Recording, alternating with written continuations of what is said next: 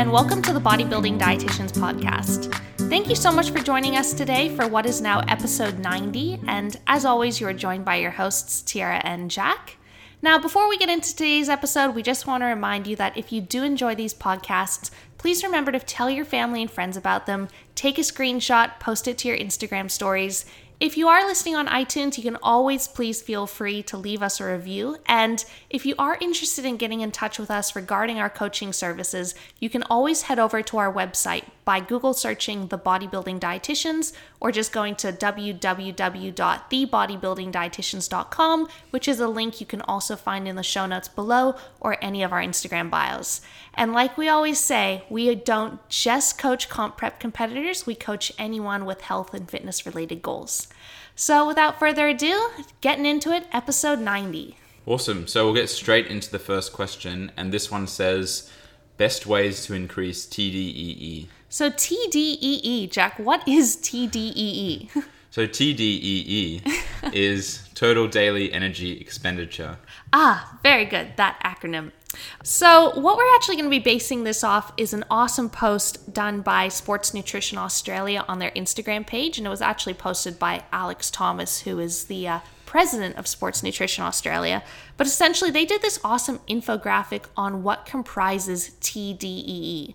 And total daily energy expenditure, it's actually made up of 4 main components.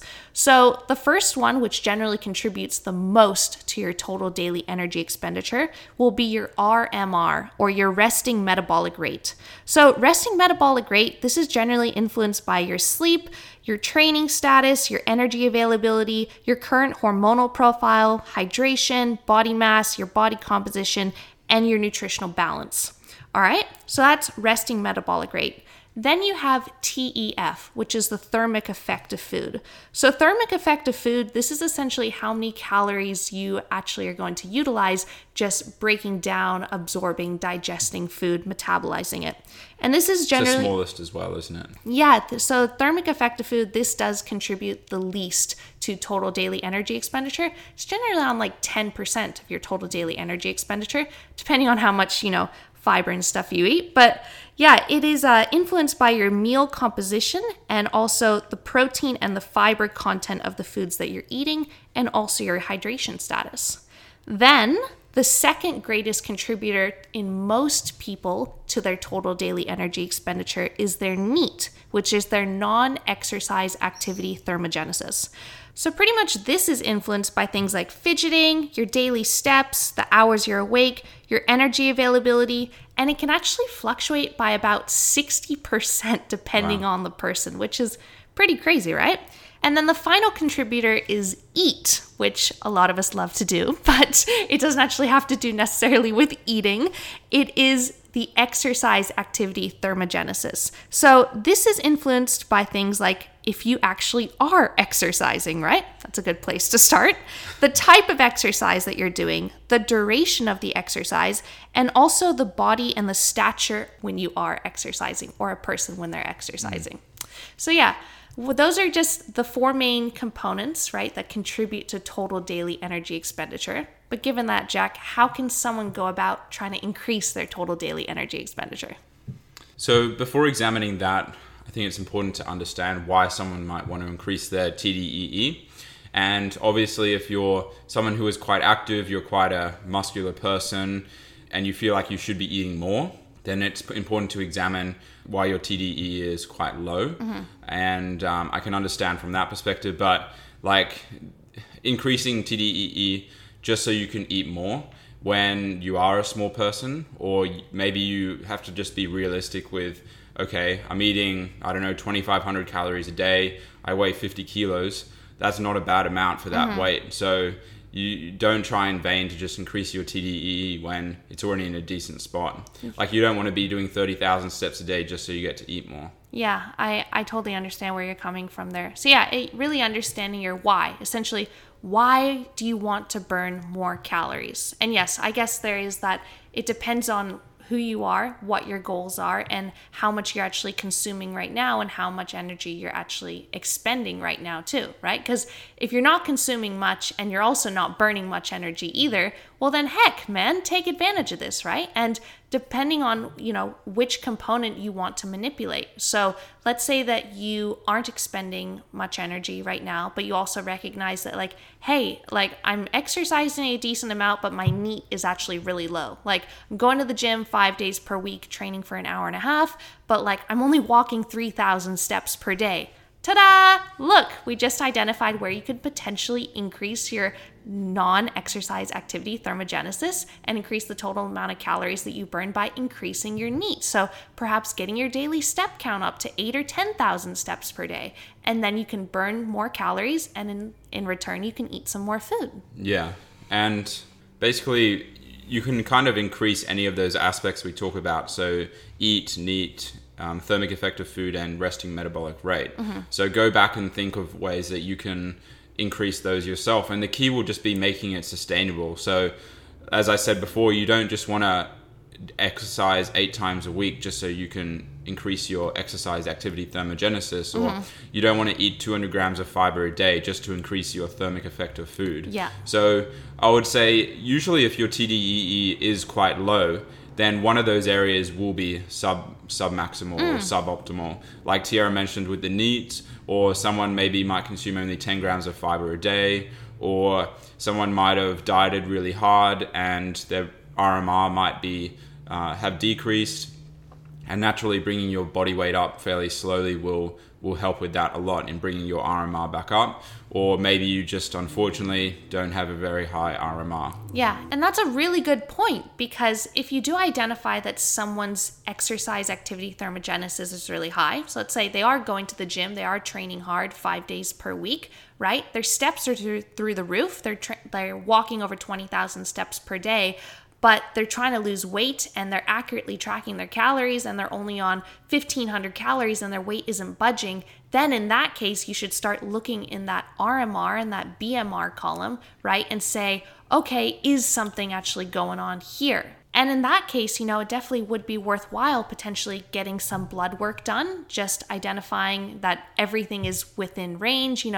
I would always recommend making sure and staying on top of your clients' sleep schedules and sleep habits, making sure that someone is definitely getting enough sleep, looking at whether or not they might be overtrained, whether they might need a deload, looking at their heart rate variability. There's so many different factors. So hopefully from this, you can identify that, it's so much more complicated than just creating a calorie deficit by just calories in versus calories out, right? There's so many moving and contributing parts that actually can make it a little bit complicated, and it can be a bit of a, kind of need to do some problem solving in most cases.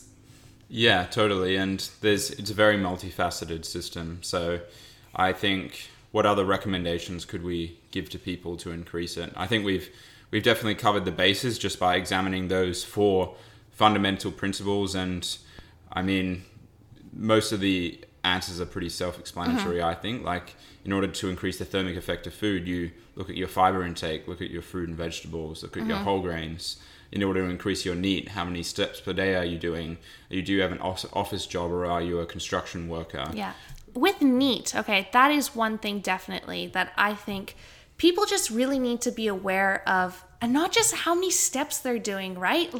But how much energy are they actually giving to their life, This is, just a note, this is subjective. Yeah, I guess this is subjective and this is a hypothesis, but honestly, anecdotally, the people who I see who have higher metabolic rates are generally just more energetic people, right? They talk with their hands, they smile, they speak with expression, they speak loudly, or at least with a decent tone, right? They give energy to life and they're willing to do things, right? If someone's like, oh, can someone help me with this? They'll jump up and they'll be like, I will, or they'll do the laundry, they take out the trash, they'll grab their TV remote. They're willing to do these little things. Tiara Nelson. I'm just saying that they don't just put energy into making sure they clock 10,000 steps per day, or they don't just get their training session done, right? Because that's only a few hours of the day, right? So if you take that all added up, that might be 3 or 4 hours. However long you're sleeping, hopefully that's at least 7 hours, right? So that's 11 hours minus from 24, that's 13 hours. What are you doing for the other 13 hours of the day? How are you putting energy into those 13 hours of the day? So I'm a huge advocate of really expending energy in your life, okay, and living an energetic life if you do expect to burn a few more calories during the day. That's all I'm saying, you know. That's the best way to increase your NEAT. Just be a happy, energetic person, you know. And yeah, those are just little things, but it can't hurt. It definitely can't hurt unless you just talk so much you get real annoying. But I fully understand, obviously, that when you are dieting, right, energy expenditure, it generally tends to go down. NEAT is one of the first things to go because your body is trying to conserve energy. But I would definitely advocate that people are aware of how much energy that they were usually putting into little life aspects, and then how that actually might have changed once they went into a caloric deficit, you know? Just being aware of these little things like, hey, I'm not actually talking with my hands anymore, you know, or I'm actually sitting down between my sets of the gym. I'm not standing up anymore, or I'm not even inclined to actually start conversations anymore. Or like I'm not speaking as loud on the phone, or like the trash is like getting out of hand because I haven't taken it out for 5 days kind of thing. Be aware of these little things. And if you stay on top of them, right, almost try to trick yourself like, hey, if I do this, I might burn an extra calorie, you know, just be aware of these things and how you expend your energy. So yeah. I don't think that's a good way of looking at it. I'm not going to the extremes, man, but I'm saying still be aware, unless you do want to end up eating a very, very small amount of food because your body is conserving so much energy. So it is very important to be aware of these things. But, you know, other than NEAT, Jack, what about eat? So actually performing exercise. Yeah, so that's definitely an important topic, and the big part of this as well is just obviously being in a deficit will lower your energy and availability, which will make you just less enthusiastic, less inclined to do more things. Your NEAT will go down. If you don't keep a strong hand on it, your EAT will go down as well. The only thing that might even go up is your thermic effect of food because you're eating more fibrous foods. But in terms of EAT, we can't ignore the importance of just training hard in general and how that correlates to energy expenditure. So instead of just going through the motions, then we really need to aim to get stronger and get stronger for multiple reps as well. So rather than doing an RPE 5 on a squat and not improving versus ensuring that you are trying to progress each session and do it an adequate intensity. And sometimes, Alex actually talked about this recently as well, but actually testing your AMRAP or your 8 rep max or your 10 rep max, because like some people say, oh, test your 1RM, but that's good if you work off a percentage based, but people don't do a 1RM for squats regularly when they train. They do an 8 reps or they do 10 reps. There's a lot of issues with percentage based, especially depending on your muscle fibers. Like your 70% 1RM is very different to my 70% 1RM. Yeah, type 1 versus type 2. But I think that's an important point we should make and finish on for this one. Yeah, I definitely think doing AMRAP testing is a heck of a lot more applicable, especially to bodybuilders, right? Yeah, of course, if you're a power lifter, you know, that's very specific to your sport, do 1RMs. But as a bodybuilder, you know, yeah, you're trying to get strong for reps. And again, speaking anecdotally with a lot of the clients that I work with, generally the clients that have the highest energy availability and can eat the most food, they are strong for reps. So they can actually lift more weight and perform that for more reps. And I'm a huge advocate of that, you know. I think that if you can get stronger and you can lift a weight for more reps, one, that's going to be greater stimulus on your muscles. You're more likely to grow. And also, per rep, you're definitely going to be expending more energy. Sure, it might not be a substantial amount for just one rep, but these things contribute, man, okay? So, yeah, I think that if you majorly want to change your body composition in the long term, you want to get your metabolic rate up, then yes, you do need to get strong for reps and you need to put energy into your life. And there's just a really big difference, you know, between going to the gym, right, and training hard, and then going to the gym and sitting on a leg extension and just going on Instagram, you know? And that's the thing why you need to dive in, because sometimes someone will tell you like, you know, I go to the gym 5 days per week, I'm in there for 90 minutes, but like, I'm just not seeing results, right? And you might take that at face value and be like, damn, this person's working out not for 90 minutes 5 times a week. Like, there must be something wrong. But then you actually see them train and you're like, man, come on, you could go heavier. Or like you're in the gym for 90 minutes, but you're only working out for 20 kind of thing, right? So there's a big difference between just being in a gym and actually being in a gym and training hard. Yeah. Yeah. And yeah, I think it's important to note that this is all, that final bit was subjective because from what we've seen so far, the research tends to say that resistance training doesn't burn much energy compared to other forms of exercise. Yeah, of course, this is just a discussion. But I mean, no, what we can say though is training hard is definitely going to burn and I guess what we did say is training hard would burn more energy than not training hard. We didn't compare it to other forms of exercise. So before we confuse ourselves and you guys more, I think we'll move on to the next question. Okay, awesome. So guys, moving on to another topic. So this one is about warm-up sets. So it's pretty much a two-part question. It says, how do you use warm-up sets? And also, do you track your warm-up sets? And do they also contribute to your working sets? The way I interpret that is like, would you differentiate between your working sets and your warm-up sets? How do you divide the two? Or should you just clump them all together, right? And just count total sets? Yeah, so good question. And yeah, we'll dive into this one. So in terms of a warm-up set, the way Tierra and I see it is basically warming your body temperature up and preparing your nervous system for the movements you're about to complete.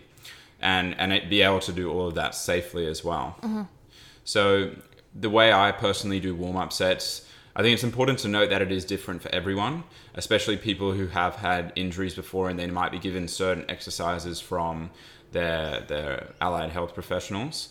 And then there are some sort of less evidence-based things that even I do to prepare myself for a session. So for example, before a leg session, my warm-up usually takes 20 minutes.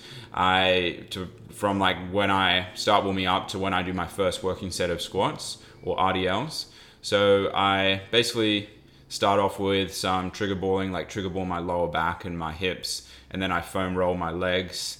And there's very little evidence to support that actually helps, but it feels good. It feels like I'm warming up those areas, especially my lower back. It relieves any tension I have there, again, psychologically as well, and it feels like I'm more prepared for that rather than just going straight into a warm-up for an RDL. And I think that's a really good point to make, that again, that's not necessarily evidence-based. There's not a meta-analysis saying that you will perform better in a squat if you do trigger ball and foam roll right before your squats, right? But it works for you, right? Yeah. It works for you. It won't work for everyone. It works for you, and it might work for other people too.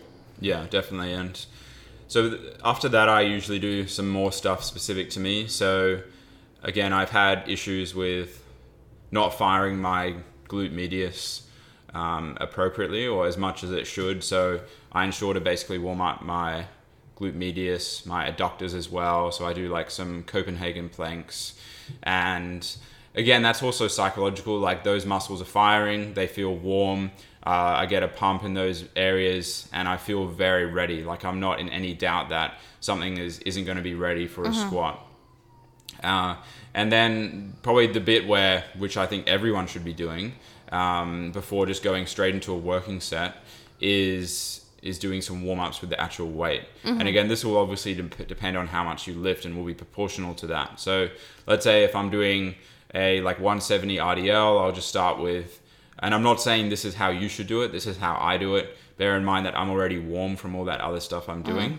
But I do 60 kilos, 100 kilos, probably 120, 140, 170. And just how many reps for each one of those? So 60, I'll probably do 8. 100, I'll probably do 2 or 3. 120, probably 2 or 3. 140, 2 or 3. And then 170, I'll do 1, just as like a more of like a neural sort of test. And then, because there is a big jump even from 140 to 170. Obviously there is, that's 30 kilos. And you want to ensure that you know what you're lifting before you actually do it. Otherwise you get a bit of a shock, especially after a deload. That'll be me this Friday when I haven't RDL'd that much in 2 weeks now. So Yeah, but that's how I do it. And Tiara doesn't do quite as much fancy stuff. But No, I don't. But that's the thing again, it's individual for everyone. And the main thing is like when you talk about warming up, it literally means warming up your body. Okay, so increasing your body temperature and expending more energy and getting your blood pressure up, getting more blood and oxygen and nutrients to those working muscles.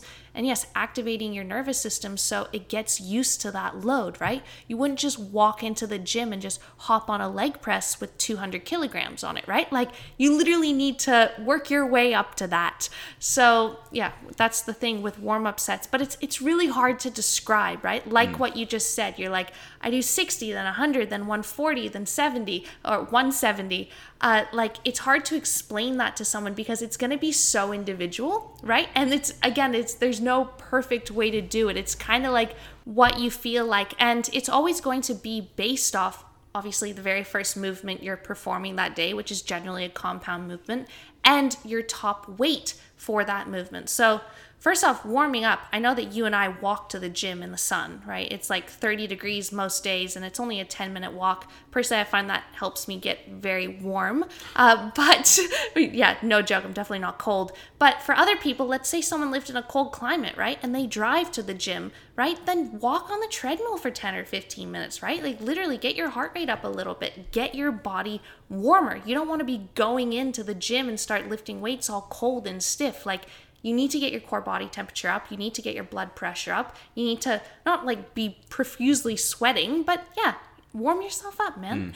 I think some people have to remember that where it's quite an intense form of activity. You're literally you're putting something on your back or you're pushing something up that could crush you if you drop it, or you're working close to failure. Like imagine if you translated that to a real life scenario, like if a tree branch fell on somebody and you had to lift it up. That's sort of what you're doing in the gym, and like you're doing that repetitively for multiple sets for multiple days of the week, and you're expecting not to get injured. So that's where the importance of warming up and recovery comes into play. Yeah, similar to how if you were at your desk job, right, you wouldn't just stand up, and if there was a squat rack right next to you, you wouldn't just stand up, walk over to the squat rack, and then just start squatting your 10 RM, right? Similar to how if you drive to the gym in your car, you don't just get out of your car and just go straight to the squat rack and start lifting your working weights. Like, get yourself prepared, man. But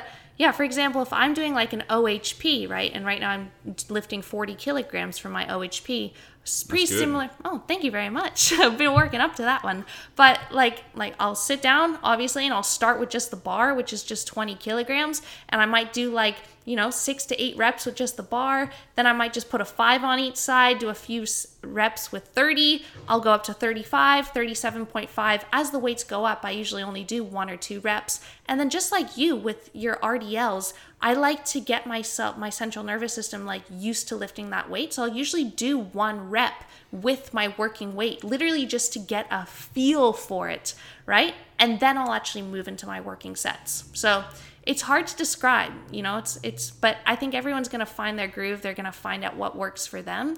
But pretty much, yeah, you just need to prepare for that. And what about you? Like if you're doing a leg day, do you then find that after you do all your working sets for your first exercise, you're pretty warm, you're pretty ready, and then moving into the following exercises, you don't necessarily have to do nearly as many warm-up sets, and sometimes you can just move into your working weight? Yeah, most exercises on leg day, I will only do that 1 rep or 2, like just the movement pattern. Like I'm already warm. I'm not concerned about warming up. It's more the movement pattern, especially like something like a leg press where there's a lot of weight and I want to at least do a couple reps before I load up. Yeah, like what am I in for here? Yeah. Or same with like a staggered RDL after squat. So I'll at least do 1 because like going from a squat to a RDL, they're completely different movement patterns. So I just do it to kind of synchronize in that aspect. And I'm not even sure if that's correct in saying that, but again, it works for me. Yeah. And then, so I guess the final question is, how do you differentiate between warm-up sets and working sets? And are they different? And would your warm-up sets contribute to your total volume? So I don't think warm-up sets should contribute to your total volume. Personally, I don't think you need to track them. I don't track them. And it would just be another variable to track, but I don't think it would really be that handy or necessary. Yeah. It's like if you have a logbook, you don't need to track your warm-up sets and be like, am I improving in my warm-up sets? Yeah, that shouldn't be the goal. But yeah, I think that's probably the best example. But how do you differentiate between them? Well, a working set is one that you've already established and that you are aiming to progress or improve. And it should be, the intensity is very different to a warm-up set. So it should be, whether somebody does, there's different ways to do working sets. Like some people do a top set, back off set. Personally, we both do keep the weight consistent and then try and match reps or base it off intensity for those sets. So let's say if you're working at a 9 out of 10 intensity for bench, chuck 100 kilos on, you might do 987 reps, for example. Or just do, if you can get like 3 sets of 8 across, then yeah, it just depends. And it's kind of hard to specify. Yeah, I guess your working sets, which ones are you really working in, right? Which ones are you actually really training hard in? And yeah. Like, okay, yeah. If you can't differentiate between a working set and a warm-up set, then something is off. Are you either training like too easy or are you training too hard? That's actually a good point. Yeah, but either way, something is definitely off. We're gonna have to do a poll for that one.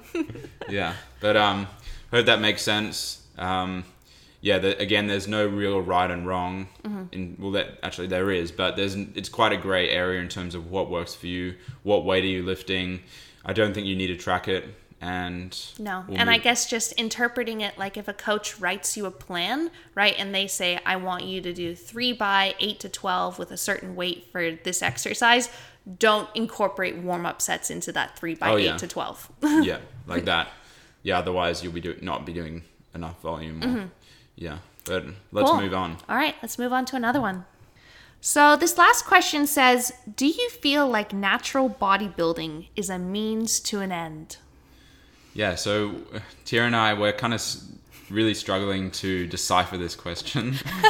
But that's why we chose it, because it'll be a discussion point. And I'm not really sure which way to take it, because like means to an end could mean so many different things. But like how I'm kind of deciphering it is that, like, what is the purpose of natural bodybuilding? Like, what does it achieve? It doesn't really, it's not like, I don't know, being an engineer where you build a bridge, or it's like, yeah, it doesn't mean anything. Or that could be someone's point of view. The other thing which I've been hearing more lately is that like natural bodybuilding is just like a starvation contest. Like by the time people get on stage, they have no sex drive, they're crazy about food, they don't really have much muscle, and they end up kind of just looking a bit skinny. And competitors who aren't as developed and maybe are competing too early. But I do think that the professional natural bodybuilders are pretty incredible. And yeah, it'll be an interesting discussion point for the next few minutes, I guess. Yeah, so I'm actually going to read out a definition for a means to an end. So this is a phrase, and it says, if you say that something is a means to an end, you mean that it helps you achieve what you want, although it might not be enjoyable or important itself. Ouch. So, yeah, I guess if Tira and I were to apply that to our business, we're not saying this is true in the slightest, but it would mean that we only do natural bodybuilding to get clients for our business. But obviously that's not true, because we started bodybuilding before even thinking about dietetics, or at least I did. So, or even if it's individual, which it's a combination of things, but it's like, oh, you're only doing this to look a certain way, but you don't enjoy it, and it's not important in the slightest. Yeah. And I don't think that the question asker meant that. I think it was just a phrase that he or she used. So can we just say one big no? Yeah, we can say one big no. So it is not a means to an end.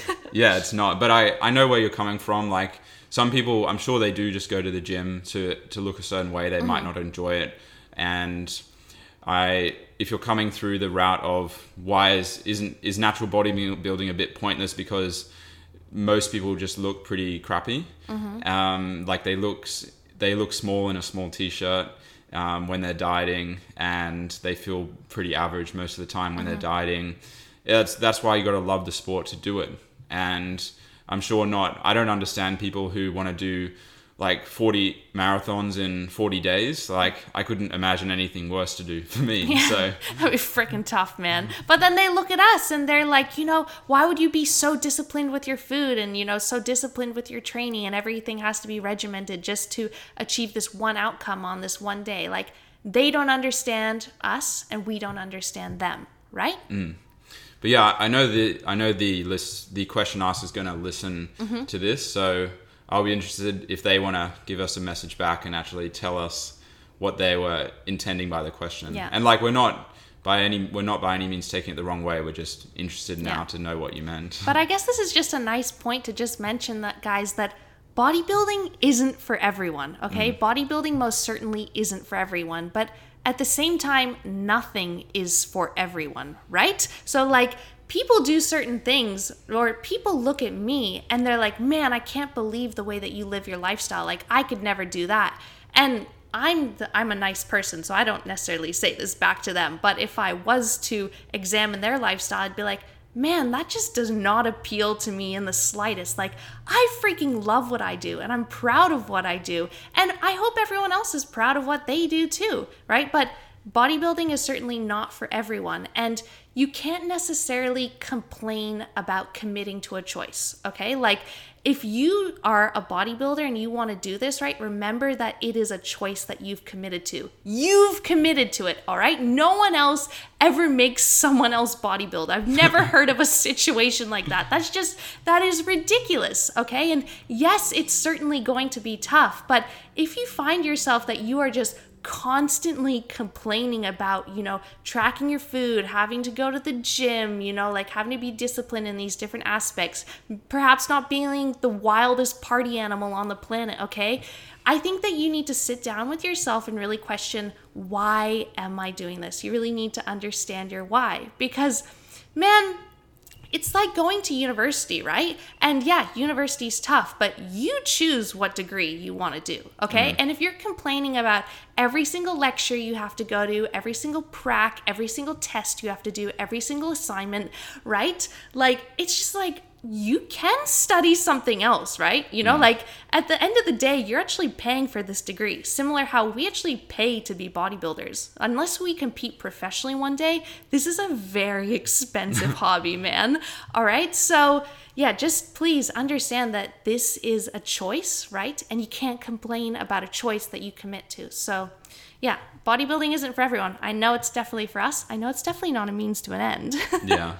If anything, it's the opposite, because we're paying a crap load to be able to bodybuild. And yeah. But I love our lifestyle so much. I can't imagine living in any other way, like, this aligns so much with my values, it makes me feel so good. Like, if anything, because I would consider myself a little bit introverted, but it actually allows me to be more social and extroverted, because I feel like I'm able to have time to myself, but I'm also able to have that perfect combination of interacting with other people too. Going to a very friendly environment, going to the gym every day most days of the week, interacting with people there, also interacting with my clients every day. It's this wonderful balance. I love it so much. And being able to apply all the wonderful things we learned at university, with nutrition and exercise to our lifestyle, so we can literally expand the quality of our life. It's amazing, man. I freaking love this. What did you get in the extroversion test? I can't even remember. When we did that thing in counseling or psychology? Yeah. I can't even remember. But I don't know. I don't think you're an introvert. I don't think I'm an extrovert either. Well, the thing is, I think the definition for introvert and extrovert is, where do you get your energy from? So if you're an extrovert, you get your energy from other people. If you're an introvert, you get your energy from yourself. I'm saying I'm a bit in the middle. I know I definitely get a lot of energy from myself, but I also do enjoy being around other people. Do dogs count as other people? Yes, Sam definitely counts as a person. Well, that's relieving. And yeah, I hope that wraps up this question. And yeah, I'm interested to see what other people think of it as well. But without further ado, we'll finish on one thing that we learned this week. So I'll let Tiara kickstart this off. Yeah, so this past week, I actually watched this really good documentary. It's actually called The Weight of Gold. It's narrated by Michael Phelps, the famous Olympic swimmer, and a fantastic documentary if anyone is interested, in athletes competing at the Olympics and what actually goes on behind the scenes to actually be an Olympic athlete. It's very eye-opening, and what's the most eye-opening about it is actually the mental health issues that actually go on with athletes who do compete at such a high level, because they are just hyper focused, from such a young age and building up to, compete at the Olympics on this one goal, on their one sport. They dedicate every single day, every single thing in their life to competing at this one event, right? And there's just this utopia of emotions once they're actually at the Olympics. But then after they compete, right, there's a 4-year gap until the next Olympics if they actually make the team again, right? But they feel so incredibly lost, right? It's this massive sense of just sensational emotions where you're so hyped up and excited, but then you just come totally down, right? You just experience major blues. And I'm sure a lot of people can relate to that in a lot of different aspects of life, right? You really hype yourself up for this one event. Let's say it is a bodybuilding show. Let's say that it is a wedding. Let's say that it's a pregnancy, right? Graduating. A graduation. Blues. Yeah, literally it's whatever, it's that post-event blues, right? Where you actually have to come back down. And I don't know, is it your serotonin or your dopamine levels, they plummet or something? But anyway. I think personally for me, it's probably more that you look forward to something a lot and then you haven't really thought about afterwards. Yeah. You're setting everything on the feeling of joy of finishing something. For me, it was definitely uni and way ago high school, because I was definitely keen to get out of high school, and I was glad I finished up 4.5 years of uni. But then you're a bit lost after that point. Yeah. Same with competing as well. Yeah, it's what now, right? But this whole documentary, it's about Olympic athletes competing at that level and then going okay, what's next, right? Especially if they compete in their early 20s and then maybe their career is over, what do they do, right? So this whole documentary is really about how there's actually not a lot of support for athletes in terms of mental health, which is very unfortunate, because if an athlete has a broken ankle, right, or an athlete has an injury, they're going to have the top physios, the top massage therapists, right, the top sports dietitians, the top coaches helping them out to get them better to recover from that injury. But if someone's hey man, I'm just not in the best headspace right now, people don't take it seriously, and they'll be oh, just Google therapists in your area. Just have a chat with someone, or just go for a walk, get some sunshine. Just cheer up. Yeah, just cheer up, man. It just, you look better when you smile. People don't take mental health seriously enough, right? And there's actually a lot of Olympic athletes who have actually committed suicide. It's tragic, it's absolutely tragic. So, Well, it applies to everyone, not just... Yeah. And the dismissal that people have for people with anxiety or depression or any other mental health issue. So, it needs to come to light. It needs to be treated as a serious issue because it's incredibly serious. But yeah, I really recommend that everyone checks out this documentary. It's just called The Weight of Gold. And it just really brings to light that, what is it actually like to be an Olympic athlete? It's not just sunshine and rainbows, It's a really freaking tough time, and they probably do not nearly get as much support, not just, mentally and physically, but financially too, as what you might expect. So, check out that documentary. Very, very eye-opening. And, Anyway, Jack, what did you learn this week? So I listened to a podcast about genetics with Menno Henselman, and he was talking about things that we don't really think about that much when it comes to genetics and success in sport. And this is all very it's the big thing of correlation versus causation. It's just trends that they've identified. And even things how big is your hand? You don't see a very successful bench presser with tiny little girl hands. They have big meaty hands with probably hair on the back and stuff like that. A lot of calluses. Yeah, You just don't see someone, a very, very, like someone who can bench press 200 kilos with small hands. It just doesn't happen. Same with basketball players and the size of their hands. Yeah. And like the same was actually made for something like the ring finger length. If your ring finger is bigger than your pointer finger, then you'll have like more success with being a sumo wrestler or something. And guess what, guys? Both Jack and I's ring fingers are actually longer than our pointer fingers. So I bet you guys look at your hands right now. Is your ring finger longer than your pointer finger? And hell, if it is, who knows? We might be speaking to the next sumo wrestler. Yeah, if bodybuilding doesn't work out, man, Yeah. I'll put on one of those diapers. I'll eat the world. Yeah, I think I'd struggle with getting that fat. But anyway, that was enlightening. And if you want to listen to that episode, it was the most recent Revive Stronger episode. But anyway, we'll wrap things up. As always, thank you again for listening. If you enjoyed the episode, please remember to repost it to your social media, tag myself, tag Tiara, tag TBD, and leave a review on iTunes if you're feeling nice. And we'll catch you guys next week. Bye, guys.